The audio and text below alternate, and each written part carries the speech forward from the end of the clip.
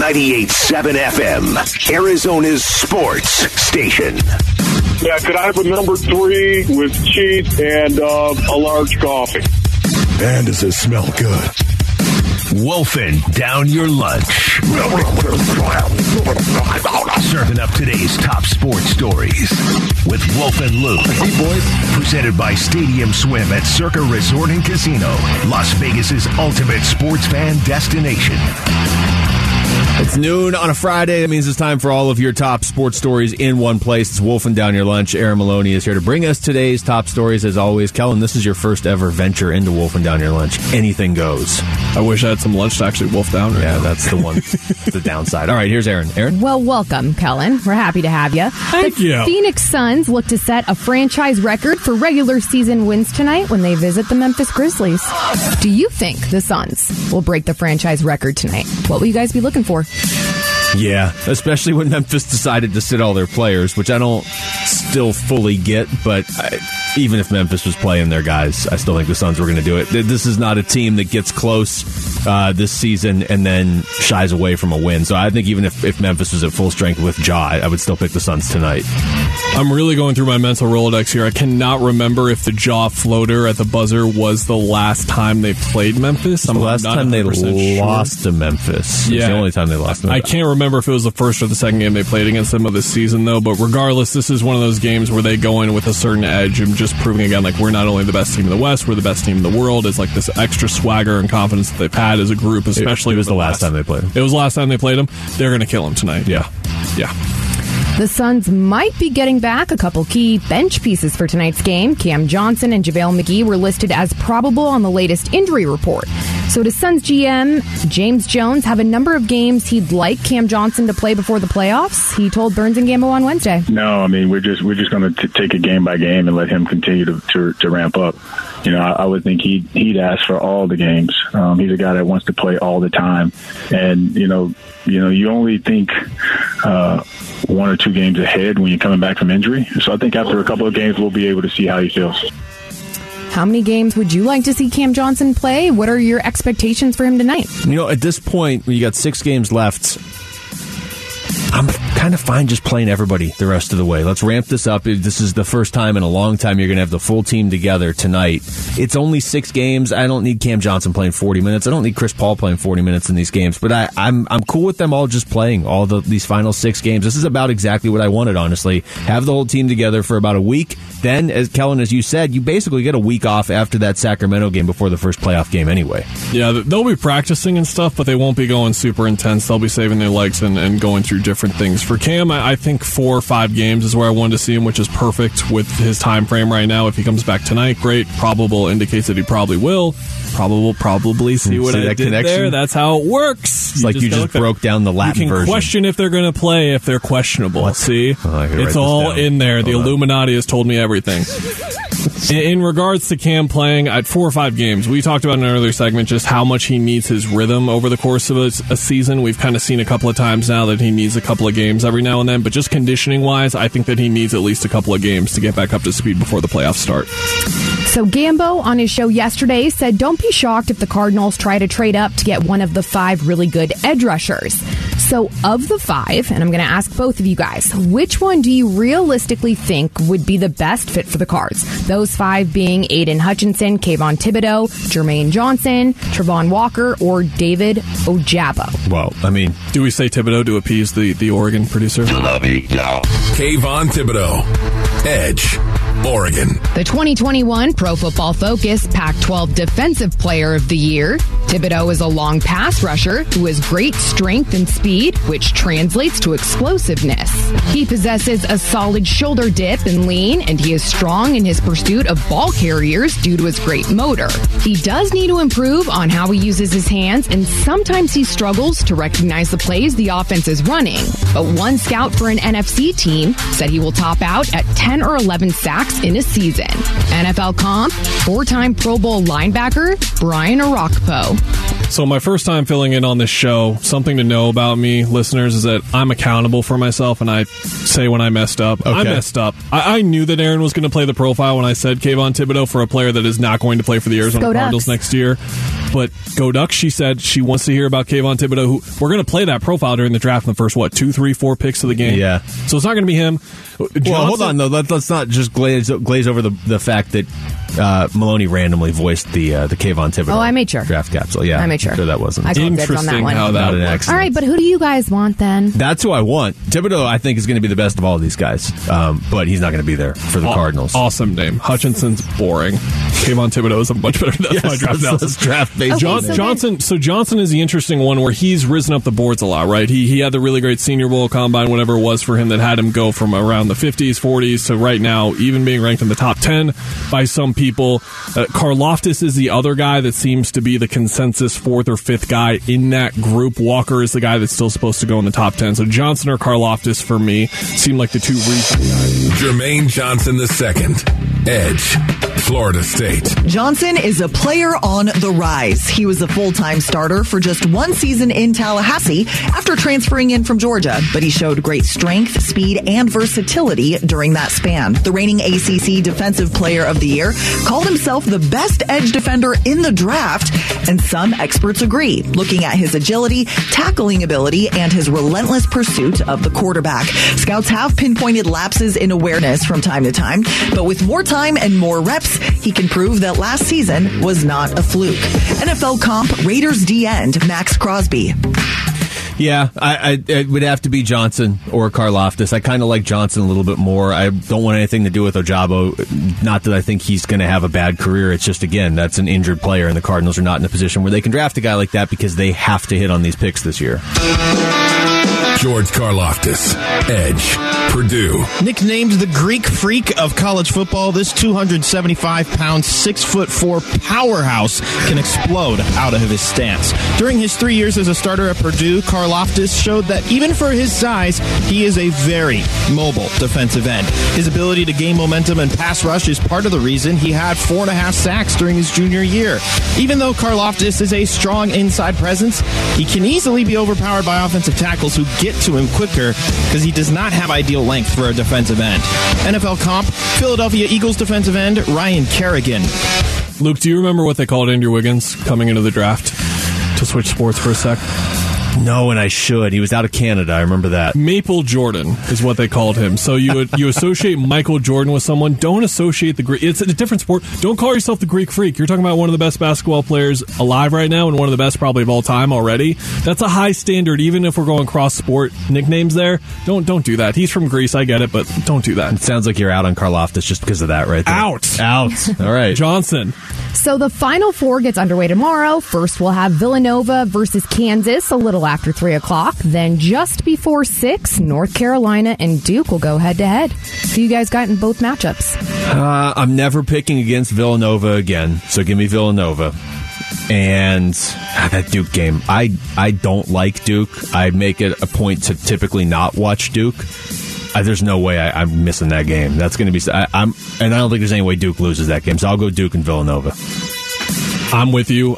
Thrilled to see the Suns schedule that they're not only on the road, so there's no practice there, but also there's no game that night, so I'll be able to tune in and lock into those. That's the thing about covering sports, that sometimes you miss the other sports instead. Yes, it's awesome that we get to cover sports, but then you're at a Coyotes game whenever there's a Final Four game. Not this Saturday. Or did you just kind of stop paying attention when U of A lost?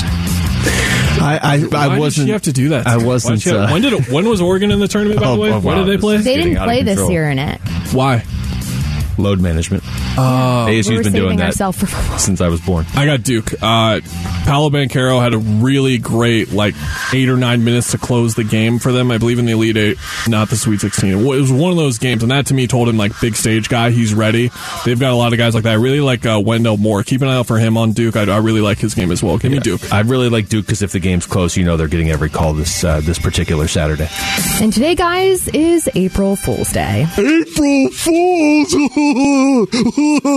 Just had to get Ron Wolfley a little drop in there.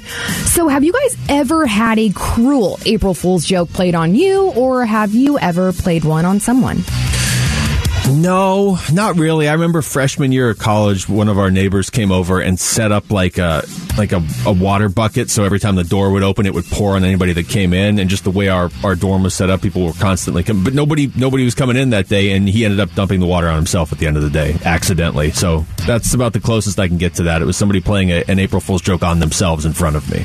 What a doofus. I haven't. It's not really my style. I don't know for whatever reason why, not a practical joker in that kind of way. But no, I don't find the fun in it, to be honest, in April 1st. I'm kind of a Grinch on it. Enough to worry about in the world? Yes, that's a good way to put it right there. Like, there are definitely dozens of Lakers fans who thought their season was over when they read that text. Like, it is already over pretty much, but they saw that and they're like, oh no, like it's over. And all those people felt so bad for nothing, just for a laugh for LeBron James. The thing is, though, Kellan, if you became like a huge like April Fool's aficionado and this became your thing, you would be so off the radar at the start of it that you could basically pull anything over on anybody. This is true. I've got real estate to work with. Yeah. I see what you've done here. I feel like Maloney could do the same thing if she started just to like do devious things on April Fools every year. The last two people anybody would suspect in this building are you two. Just keep playing pop punk as your April Fool's joke. That's our April Fool's joke. We can just call it that, right, Aaron? Our excuse to play it. Sure. That makes sense, kind of. I don't know. All right, that was Wolfing Down Your Lunch. Thank you, Aaron, as always. And when we get back, the Suns have the chance to make history in Memphis tonight. Just how confident are you they're going to get this done right away? It's the Wolf and Luke Show on 98.7 FM, Arizona's sports station. Wolf and Luke, 98.7 FM, Arizona's sports station. And listen live on the Arizona Sports app. Listen live on the Arizona Sports app.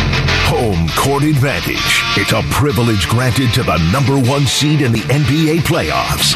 The Phoenix Suns are that number one overall seed this season. They have proven for months on end that they are the best organized, depth, defense, offensive coach teams in the Western Conference. The Phoenix Suns are still the team to beat in the Western Conference. They have been the best team in the NBA for 98% of this season. Suns run to the playoffs. Presented by Canvas Annuity. Yeah, this was supposed to be a real good one tonight, and I guess it still could be. It could still be a good game. The Suns are going for win number 63, so that right there makes it a potentially historic one. Kellan Olson in for Wolf today. Kellan, I think you and I are in agreement, especially when you look and realize the last time the Suns played Memphis, they did lose to them on that Ja Morant buzzer beater where he levitated. And if they were to lose to Memphis tonight, they'd actually have a losing record against the team in the NBA, which seems unheard of for this team because they don't have a losing record against anybody. So I think you and I are in agreement they're just going to roll tonight. But please tune in on our programming, but yeah. Yes, definitely listen to make sure they roll anyway. It'll be fun. It will. Set Winning's the franchise fun. record for wins. I gotta say, after watching a lot of losing, winning is more fun. Yeah. That's this is the two extremes. This Memphis team, though, is the one. You hear what's their record now without Ja? I think they're 18-2 without Ja Morant. Ja Morant has been a machine when he has played. They've got to be the youngest team in the NBA. ESPN put out their rankings of NBA futures. They ranked every team based on what their future looks like. Memphis was number 1. The Suns were 3. Miami, I think, was 2. If they don't all kill each other on the sidelines of a game. But the direction Memphis is going is sort of similar to where Phoenix was a year ago, where, okay, here's this team, all of a sudden they're really good and they're in the playoffs and they could be dangerous. Where do you come out on Memphis when they're at full strength, Kellan? Because to me, they're the great mystery in the Western Conference. It's the right way to describe them. I think we need to see how Ja works in extended playoff series when he's really bottled down to playing in the half court. That's really the great equalizer of the playoffs, and where Chris Paul is an even bigger advantage in the playoffs than he is in the regular season, just because of how bottled down a lot of these games get, and we got to see how that looks for Ja. He was awesome in their first-round exit last year. Like, it wasn't a competitive series, but he was fantastic. Dillon Brooks was fantastic as well. The thing that is really interesting about Memphis and how they match up with the Suns is that they, position to position, they match up just about as well as any other team, because down low they've got Steven Adams, Jaren Jackson Jr., they've got Tillman as well. They've got size, and they've got good size down there too. And then you look on the wing, that's where you get to Dillon Brooks, you get to Desmond Bane, you get to those guys who can really match up with Mikal Bridges, and they can match up with Devin Booker as well. And then Ja versus Chris Paul, you're talking about arguably the two best point guards in the NBA right now, and I think that's a fair statement to make, that they've been the two best point guards in the league this year. It's like literally if that's a word, on a linearly? On a linear sense, let me self-edit myself, the writer here, that they just line up great with the Suns, but the matter is... Such a writer move right there. If you're just talking on the radio for a living, you just say words that aren't real. Moving on... They've got depth, too. Yeah. I did not bring up Kyle Anderson. Zaire Williams as a rookie they've done a really great job there, and what Taylor Jenkins has done there is just start a guy who probably shouldn't be starting, but he's getting him more minutes right now because he knows how important he will be for them right now. Like, you need him to progress a little bit more than he does at a normal rookie sense when you'd be playing this guy maybe 13, 14 minutes a game. Someone like John Conchar might have been playing over him, but they're giving him serious minutes, 21 minutes a game. He's started 28 games already. Tyus Jones is a really good backup point guard. D'Anthony Melton has turned into quite the... Everything went really well with the James Jones rebuild. I'm not going to sit here and say they messed up anywhere, but giving up D'Anthony Melton was a tough part of that Josh Jackson deal, and he has come back to show why. That's a guy averaging 20 points per game over these last six they haven't played without Ja, and he's playing still 24-25. So we're talking about a guy, if he was playing 35-36, he would be up there with averaging like 30 a game right now over this stretch. He's been phenomenal. My favorite thing about this team, they have one guy averaging over 30 minutes a game, and it's Ja, and he's at 33. Then they've got everyone else playing less than that. They like to play 9, 10, 11 guys because they have that deep of a team. Now, how much does that correlate to the postseason? We're going to find out, and that's why you say mystery, right? Yeah, I didn't want to sound like Aaron Rodgers when I said it, but yeah, it's a beautiful mystery. The Memphis Grizzlies, who knows really what they are? They would... If it wasn't this year's Suns team, if it was just, hey, the Suns are a good playoff team and they're going to be the 2 seed or something, or even if the Suns were the team to beat, but they weren't this far ahead of everybody, and they weren't everything that comes with this Suns team, the confidence and the killer instinct and what they do in the fourth quarters and the talent. If they were just a normal number 1 seed, Memphis would scare me because I would look and say, the only way you're probably going to beat a team that's the number 1 seed is with a little bit of the unknown and the upside, and I have a lot of confidence in Ja Morant for the reasons you just laid out, and I think everybody has a lot of confidence in Ja Morant that he will be able to do just as well in the playoffs, if not better. So they would scare me. It's just hard to scare me with this version of the Suns. But when you look around the Western Conference, it has gotten really jumbled now, even from where it was a couple weeks ago. The Lakers are right now out. They're not even in a play-in spot. Memphis is the 2 seed. Okay, Dallas is technically the 3 seed now. Golden State's the 4. Utah just finally won, but they were on a losing streak. They're the 5. Denver's the 6. And it looks like Denver's probably going to be the 6. For a while there, it was Denver and Minnesota going back and forth.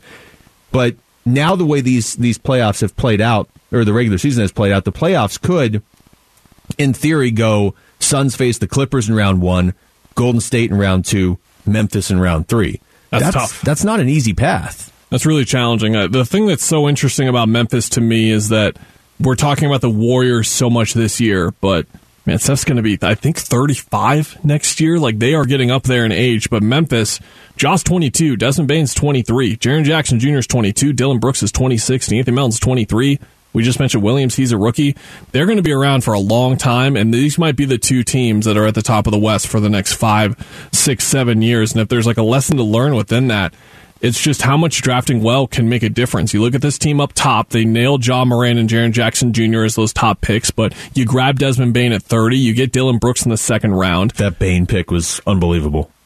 I hated it at the time because Memphis had established by then, like getting Brandon Clark, getting these guys, that it's just that they're going to be able to find talent there. And Bane was a guy that I particularly liked for the Suns in that draft as well. But then the margins, we'll pick up Anthony Melton to take on some money. That's fine. We'll see what he has in him. It turns out he's one of the best 6 men in the year this year. And then they make these moves 3-4 years ago where they sign Tyus Jones and Kyle Anderson, these 3-4 year deals where you're like, okay, you're looking at those terrible Suns teams back then and looking like, how much does Rashawn Holmes really matter on a 20-win team? He's like a nice piece, but why does he matter? It matters when you're a really good team, and now Kyle Anderson and Tyus Jones are 2 huge parts of what they do. And now we're talking about 10 guys. You had Xavier Tillman in that draft class of just getting a guy at 35 who can be a really good backup center. You look at the Suns, it's the same thing. Like, they nailed Mikal Bridges, DeAndre Ayton. They reached on Cam Johnson, but boy, did they actually not reach. And some other teams should have reached for him instead. DeAndre Ayton, Devin Booker, Mikal Bridges. Like, you nail drafting in the NBA, and it takes you a long, long way. I want to go back to something you said in there, too, of Memphis and Phoenix really are lined up to be the teams to beat in the Western Conference for the foreseeable future. And I get that stuff changes, and foreseeable future isn't 10 years. It's probably 3 years, let's say. But those really are the teams. Last year when the playoffs ended, I thought Phoenix and I thought Denver. And Denver, I guess, maybe would be the third team if you're talking a few years here. It's so hard to evaluate them because they haven't had Jamal Murray or Michael Porter Jr. in so long that if they had Porter Jr. and Jamal Murray and Nikola Jokic and those guys were good to go for the next 3 years, that's a tough team. But, it's kind of like Golden State at this point. We haven't actually seen it. It's a hypothetical team. The Lakers will trip and find LeBron James somewhere or Pau Gasol like they always do, so they'll be in the mix in a couple years probably. True. Again, it always happens for them, but it is really interesting looking at the forecast of the West, and when you look at all these big name franchises, and it could be the Phoenix Suns and the Memphis Grizzlies who are running things here for the next 5 or 6 years. It's really cool too. I love it. Where do you, real quick here, but since we're just kind of looking around the conference, where do you come out on Dallas? Because to me, I see a team with Dallas that's not nearly as talented as some of these other teams, but they're the 3 seed and they do have Luka. Luka's one of the best 7-8 players in the league right now. He is a superstar. He is worn down in 2 straight postseasons, and what they have continued to not do until this trade deadline is get another ball handler around him. Spencer Dinwiddie being with him enough helps, but he is worn down 2 straight postseasons because he's just asked to do way too much. And in those series in the postseason where he's lost in the first round both times, he was incredible in those series, but you could tell his legs were starting to go a bit. And I just wonder about how much he can carry that load each year, and I still have questions about it this team. Like, he really needs that true number 2. I was in here talking with you guys during the trade deadline about the Porzingis deal, and I just thought they were better just getting rid of Porzingis. I remember that. I didn't care who came in. Addition by subtraction. You just don't have to play this guy anymore. He clearly didn't belong on the court anymore with that group, and they've really been opened up by it. They're playing really good basketball right now. Jason Kidd specifically has been playing really good defense right now. But again, Luka is just doing so much, and compared to a Suns team like that has so many different options, and they're looking around at Dorian Finney-Smith, like Tim Hardaway Jr. is coming back from injury. They've got Spencer Dinwiddie in, Maxi Kleber. Like, it's He'd not have to really play out of his mind. Not really. It would have to be Luka having one of the best series ever, pretty much, yeah. Text us your thoughts to the FanDuel text line at 620-620 right now. When we come back, Kyler Murray tops CBS list of big-name players that could still get dealt this offseason. Do we really even believe that's still an option at this point? It's the Wolf and Luke Show on 98.7 FM, Arizona Sports Station. Wolf and Luke Middays, 98.7 FM, Arizona's Sports Station.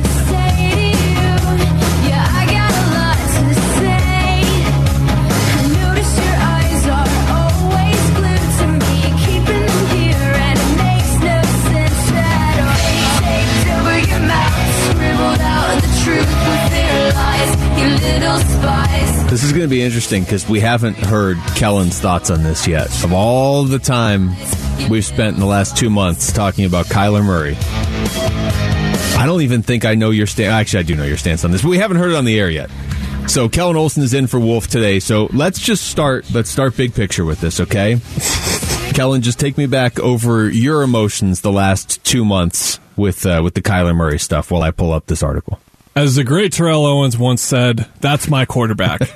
And that's my quarterback. So if he has to scrub his Instagram account to get through what he's getting through, go on, King. Go off. I support him all the way.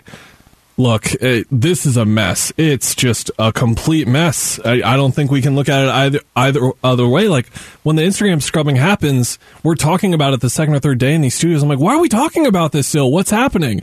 Well, what happens is people start to poke around now because they hear about this Instagram scrubbing. And like, is something going on here?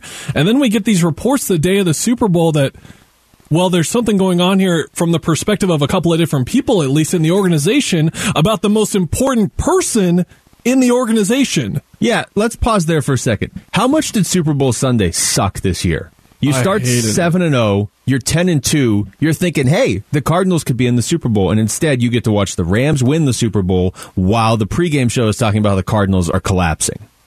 That was fun. These reports come out, and I'm like, well, this sucks. I didn't need to know this. This isn't great. Yes, Kyler is not a over-the-top leader. He's not making pregame speeches every week when we go out, I bet.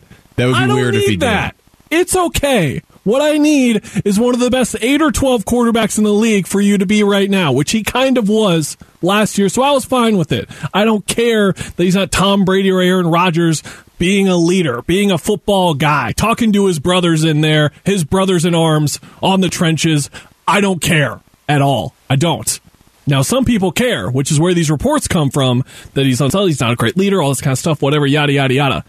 Then, I'm holding my phone up like 2 inches from my head to read this stupid statement that looks dumb. It just looks dumb, first of all. It looked very dumb. It looks so stupid. And you know what's stupid about it? That it's stupid, too. The text of it is stupid. If you can actually read it, it's dumb. How many people do you know that actually read the entire Eric Burkhart tweet, the first Kevin one? Zimmerman, because he had to read it for our website to get the context of it and what was being said in there. So but now I think the rest of us got like 8 or 9 chapters in, and we were like, I'm just going to wait for the movie.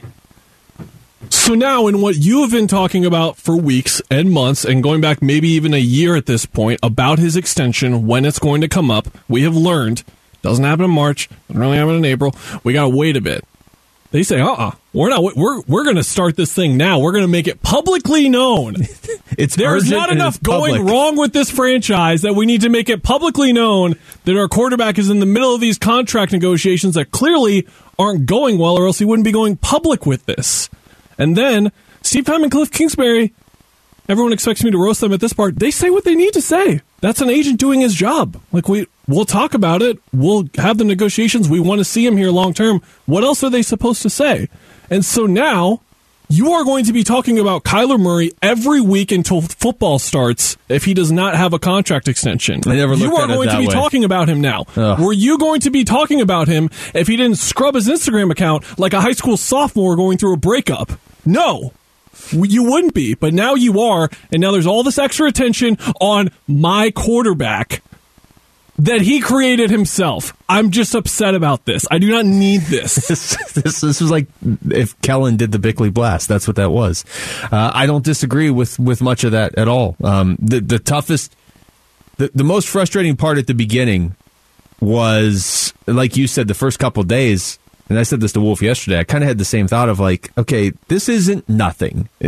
He scrubbed all the stuff. I understand it's something, but it feels weird talking about it because it could easily be played off as nothing. Things could work out, and Kyler could do what he's done and be like, "Oh, come on, I'm just a kid. How do I know? What am I? I'm just scrubbing stuff. That's what people do. It's really not what everybody in their mid-20s does, but okay. But that could have easily been played off that way." Until that letter from Eric Burkhart, and then it's like, okay, well, this definitely is something. And if you still don't believe it is, then you're just living in denial. You could talk me into it before that it was everything was just being overblown. The second the agent puts that out there, something's up. But where that gets us all to right now, Kellan, is CBS has this list of big name players. That could still be traded, and some of these. God. Here we go. Okay, I cannot believe this. Christian McCaffrey's on here. Yeah, which I don't know what Carolina's doing. Whatever. Jimmy Garoppolo, I would assume he's getting traded. That would be surprising if he didn't. Baker Mayfield, he better get traded. That would be the wrong move not to, because if you can get first, second round, third round picks for all these guys, you're going to get some for Baker Mayfield. You've got Deshaun Watson. You should trade that man. DK Metcalf is interesting because the Seahawks, if they really are in a full rebuild, they probably should at least consider moving him, although I think it's dangerous to trade a guy like that.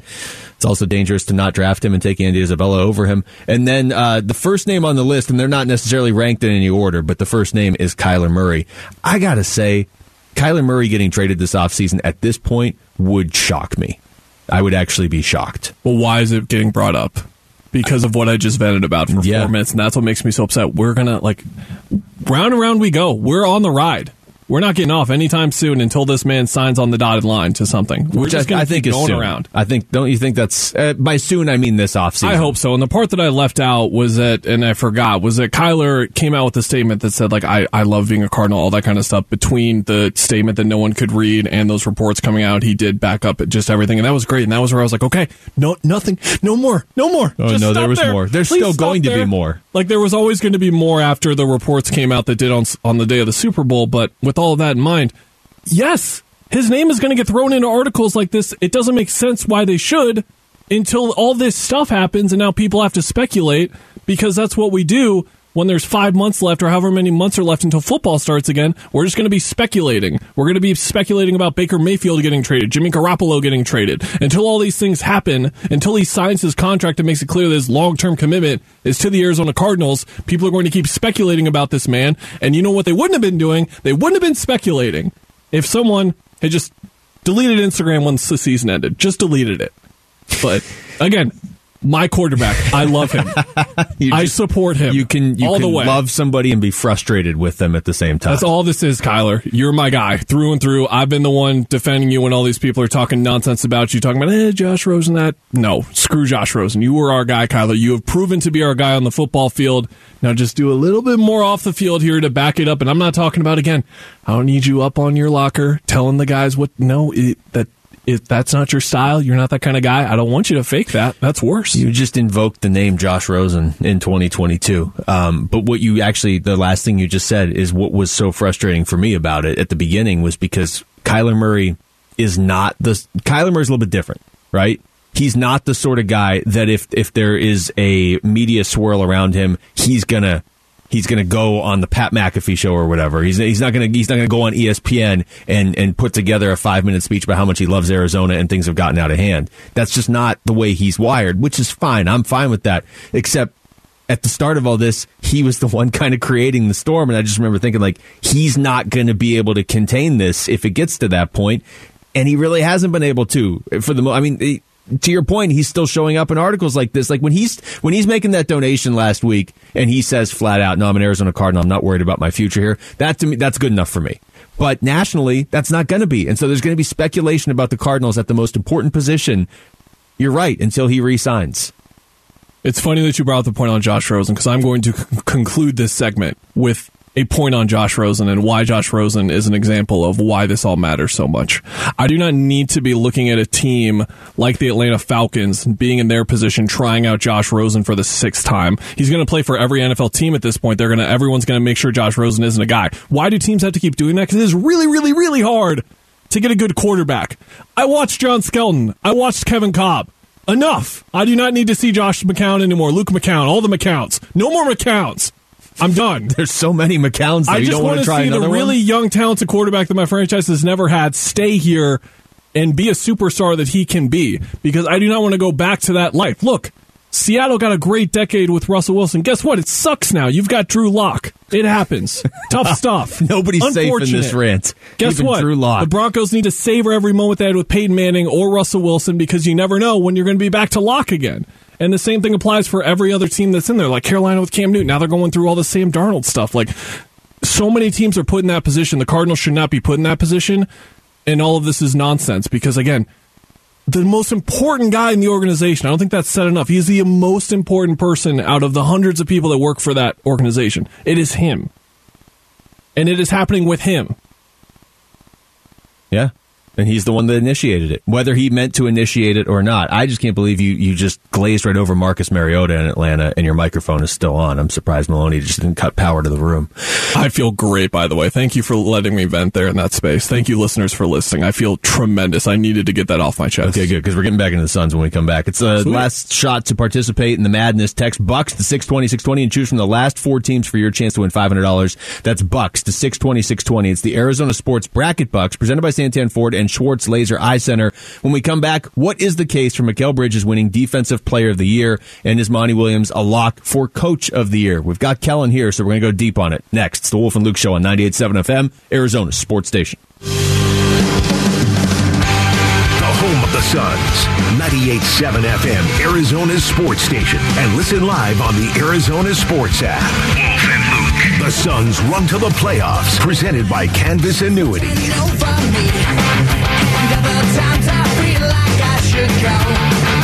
right, I'm going to take advantage of the fact that Kellan Olson is here. And we're going to get in-depth on this Mikal Bridges thing, because every possible metric I've looked at, just watching the games, it's getting harder and harder to convince me that he shouldn't be Defensive Player of the Year, or at least, he's got to be like the thinnest margin of error for somebody else to win it. If you want to tell me it's Giannis, it's hard to ever argue with Giannis. fine, but Mikal Bridges is the best defensive player on the best team in the NBA, and it's not as simple as that. He's one of the 2 or 3 best defensive players in the league, and he's on the best team in the NBA. And the Suns would not have the record they have right now. They'd not be going for the franchise record tonight if they didn't have Mikal Bridges. So, Kellan, I don't know what you're going to say here. You may just completely dispute everything I just said. You have a look on your face like you want to just go off on Kyler Murray and the whole situation, but I'm going to let you go here. Make the case one way or the other on Mikal Bridges. I want to hear the Black Parade the whole time. That's what I want to hear. I was just jamming out in my head the whole time, and then I heard Mikal Bridges. I just said. Yeah. You saw me talking, but you just saw My Chemical Romance behind me. I know what this segment is about, and then I just forgot and got stuck in the song. That's okay, fine. We can play the whole CD. I guess I have to talk about the sports now, Aaron, but thank you so much for doing that. Just so you know, when there's a rejoin played by Aaron, it's always still there. If you call for it, she'll just pot it up as if it's still playing. Oh, my gosh. She can play like the tail end for me randomly. I'll really appreciate it. Okay, so Mikal Bridges for Defensive Player of the Year. This is really complicated, because every award is complicated. I got an email this morning. I'm not signed up for the Orlando Magic emails from their emailing team. Is anybody? Oof. Wow. Now we're just taking shots. We took our shots at Josh Rosen last segment. That's fine. But the Orlando Magic catch a stray now all of a sudden. So I'm not signed up for any of the Orlando Magic emails by any means, but I got on their list because the Suns were in town and they send out the Zoom links to everyone when they're there. That's perfectly fine. All that. I got an email from them. So someone from their staff very smartly grabbed all of the emails that they accounted for over the year from every single team and sent out this release. Here's why Franz Wagner should be first team all rookie. And it's this super duper long thing. And it's great. They should be doing that. I'm fine with getting that email. Okay. And that comes up with awards season because it matters that you're being presented as a candidate, but it also matters how your case is being presented. And my fear with Mikal Bridges for Defensive Player of the Year, I believe he should be Defensive Player of the Year. I do not think that he is getting the right presentation of what his argument should be. And what I mean by that is this is the guy who has played the most minutes in the league. He's not missed a game yet this year. And what he does for Chris Paul and Devin Booker, no one else does across the rest of the league. Jason Tatum and Jaylen Brown in Boston with Marcus Smart. They're guarding their own guys still, but they're not saving Jason Tatum or Jaylen Brown from a more taxing workload by scaling up and down positions like he does on such a consistent basis on guards. Marcus Smart is a guard. He's guarding a guard. Mikal Bridges is a wing who's defending guards, which allows Chris Paul to go sit on Kyle Anderson tonight or whatever it's going to be, right? With whoever's handling the ball, or if Melton's in and he's covering Melton, however their lineup goes with the guys that they're going to have out. That is the value in Mikal Bridges, allowing those guys to rest where they can and doing so in a way where he's almost always on the floor with the highest minute total of anyone else in the league. He has the longest running streak in the league right now through multiple years of consecutive games played. He has not missed a game yet in his career. He just passed 300 recently. That's the longest active streak in the league. I have not heard this anywhere on any of these TVs up here. We have ESPN over there. We have NFL Network over there. That could be NBA TV or whatever. Those two TVs just talk about Anthony Davis all day, every day. That's true. Yeah, maybe there's some Kevin Durant stuff after today, but yeah, that's pretty much it. I haven't heard that kind of stuff on these arguments, which is the problem. I've heard Mikal Bridges brought up, but I haven't heard the right kind of case being presented because I think that's the right case for him, but it's not, and that's all awards season is. Giannis's MVP odds on one site went from plus 1,700 to plus 600 just because he had that game last night on TNT. If that game's not on TNT, his odds don't drop. Yeah, well, that stuff's ridiculous. That's how ridiculous all this is. So you have to present it in the right way, where Monty Williams is just going to do so by winning 65 games, and then they're going to be like, oh, crap, yeah, we should have given it to him last year. Yeah, Tom Thibodeau's New York Knicks got eliminated from playoff contention last night. I think the Suns are either going to sweep everybody in the playoffs or walk off the floor and refuse to play if Monty Williams doesn't win Coach of the Year. They were pissed last year. That's what Monty said. The players, he was not even kind of registering how he felt about it yet from what he told us. He had his door open and he could hear the players were just pissed about it. Yeah. And he said that was all he needed. He just needed to hear his players upset about it, and that put everything in perspective, and he was cool with it. But he's going to get it back. I mean, that's pretty locked in at this point, I'd say. It would be crazy. Just to reiterate, too, by the way, the guy who won last year Coach of the Year over Monty Williams, Knicks fans want him fired already, and they wanted him fired midway through this season. Their star player has been getting booed during intros lately. Julius Randle has been getting booed. Oh, it is New York. That's true. It is New York, to be fair. But the Mikal Bridges thing, he just needs the right case. I don't know if he's getting it. I will say this, and it wasn't necessarily a story making the case specifically for Mikal Bridges, but ESPN did have something about a week ago that did at least dive into the whole argument of, look, they did the whole he spends like 1.3 miles per game, I think they said. just playing defense. And they made the case, or the argument at least, of look what he does and what it allows Chris Paul and Devin Booker to do. Devin Booker's gotten better defensively. Chris Paul already is good defensively. But if you have a guy on your team that can make it so they don't have to do that extra work nearly as much and they can just focus on scoring 35 points and having 17 assists a night, it's a nice luxury to have, and that's how you go 62-14. They did at least look at how Mikal Bridges helps those two be able to focus on offense, but it wasn't a piece that says this is why Mikal Bridges should win. They just made the case for like 8 different guys. The guy I'm going to be offended, and it's not like he's not a good player, but if Marcus Smart wins Defensive Player of the Year over Mikal Bridges, I'm not going to be happy. And I don't know what I'm going to do, but usually, and when Wolf's here, I tell him I'm just going to break one thing in the studio, and we can try and figure out what it is together, or I can just come in here and smash something at 10 o'clock at night. That would just be East Coast bias, in my opinion. Yeah. That does exist. We've seen that exist. And look, I've just seen the Suns, particularly Devin Booker, get slighted in these types of things for a couple of years. So I don't expect Mikal Bridges to win. I don't expect Devin Booker to win first team All-NBA. I do expect mine to get Coach of the Year, just like I expected James Jones to get Executive of the Year last year. Like that stuff is like a lock at this point. But to that point, you just got to see it until we believe it. And Mikal really does deserve it with the year he's had. But unfortunately, that is an award, by the way, that is predominantly won by centers. I think there's only been like 6 winners in the last 20, 25 years that weren't centers, that were perimeter players and were guarding other guards. And Mikal has talked about that, how much more difficult that is. But with that being said, it's just not in his favor right now. The odds aren't. He's if he doesn't win it this year, he's going to win it at some point, isn't he? I mean, the guy's not going to drop off anytime soon. He plays 50 minutes and then has more energy left after the game.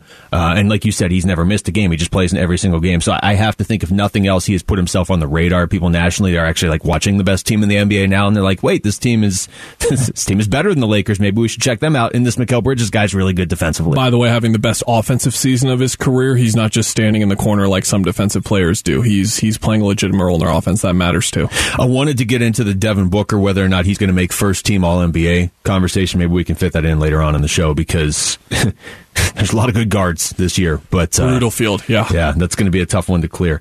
Coming up, the Cardinals have pretty much 3 primary needs when it comes to the NFL draft. So what does history tell us with those positions in the draft? We'll get into that next. Kellan did research, and he's going to explain it to us. It's the Wolf and Luke Show. Kellan Olson's in for Wolf on 98.7 FM, Arizona Sports Station.